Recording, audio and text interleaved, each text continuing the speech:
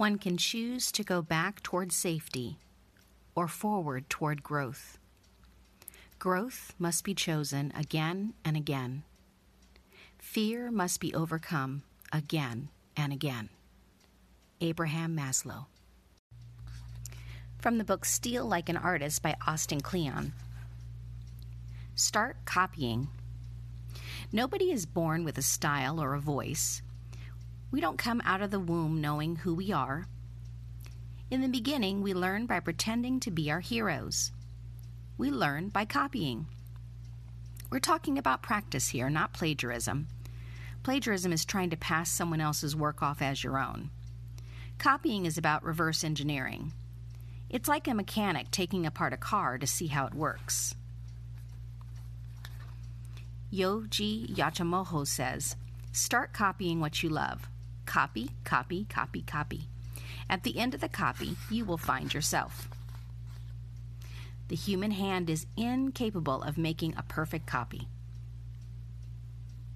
We learn to write by copying down the alphabet.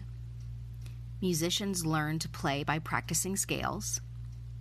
Painters learn to paint by reproducing masterpieces. Remember, even the Beatles started as a cover band. Paul McCartney has said, I emulated Buddy Holly, Little Richard, Jerry Lee Lewis, Elvis. We all did.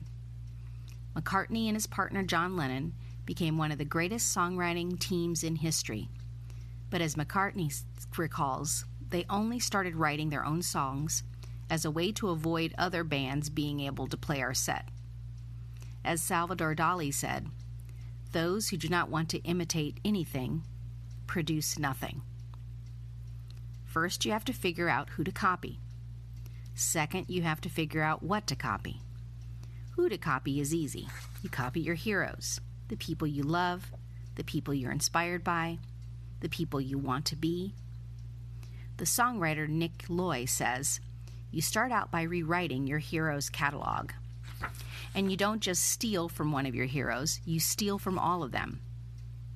The writer Wilson Mizner said, if you copy from one author, it's plagiarism.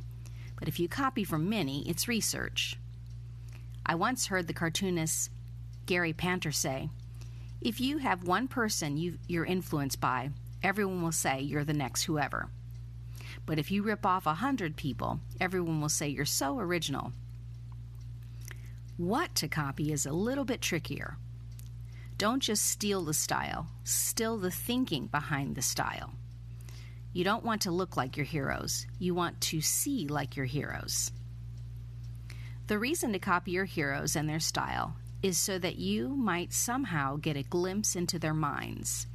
That's what you really want, to internalize their way of looking at the world.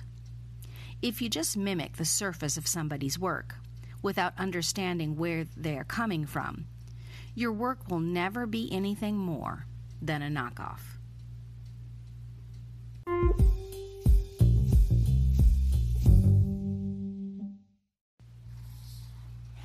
From Awaken by Priscilla Shirer.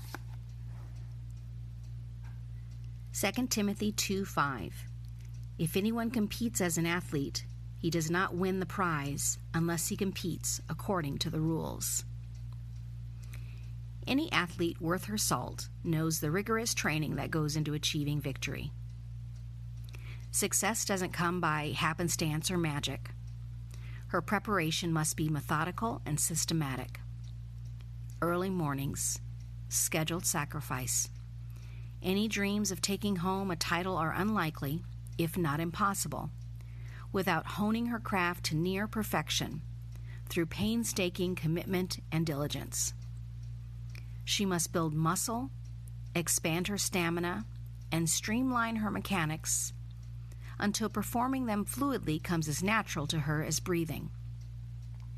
No one accidentally backs into an athletic achievement at the highest level. Nobody.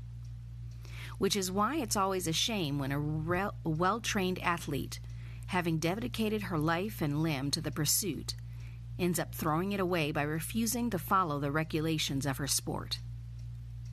How sad to see all that practice go to waste, all that potential underutilized, all that sweat and effort amount to nothing except disqualification and disgrace because of ethical or chemical or operational shortcuts to success. Run in such a way that you win. 1 Corinthians 9:24. The winning is not just in the running. It's in the way the race is won. Run in such a way that you may win.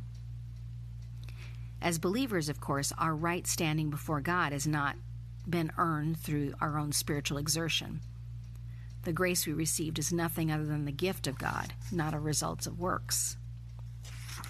But through Christ's sacrifice alone, we've been released from the law and from its binding effects on us for our salvation. And yet, the Bible clearly marks the pathway that leads to a thriving life of Christian victory and blessing. It's really not much of a secret. God has made known the lines of demarcation within which you can experience success in all the events you've entered in life. As a parent, a wife, a friend, a leader. All the places where you're determined to excel in serving Him. Don't forfeit the opportunity through rebellion or illegitimate shortcuts or spiritual indolence. Don't throw away the things you've been called, equipped, and prepared to become by refusing to run within the divine boundaries of obedience the Lord has set up for your benefit. Run the race not only with endurance and diligence, but also with careful, watchful submission to His Word. Where you're tempted to put yourself in a better position by bending a biblical principle, stay anchored to the right path. When the Spirit alerts you to a ground rule, which feels in the moment to be unnecessary and inconvenient, don't recoil in rebellion. Deny yourself and follow Him. Run to win. Trust your Father to keep you on the winning trajectory, the one that leads to hearing "well done" and enjoying the long-lasting satisfaction of eternal accomplishments, the only achievements that really matter anyway.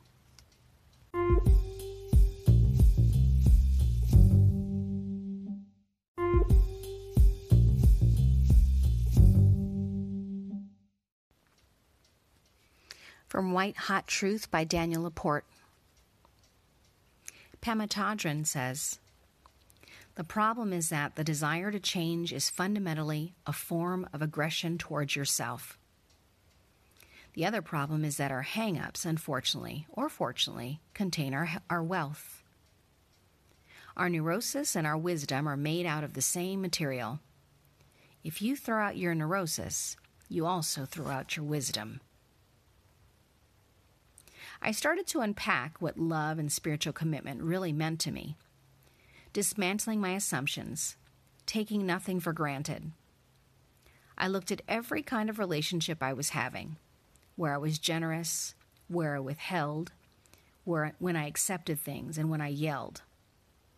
It took me a long time to notice that there are some holes in my boundaries, big ones. I also noticed that a lot of women around me who were reading the same books and listening to telesummits on infinite goddess power and unconditional harmonious love for an unfolding universe in times of change for the modern woman were knocking themselves out to do the right spiritual things, to be loving, more flexible, more socially responsible, more forgiving, more giving. Powerful potential there, right?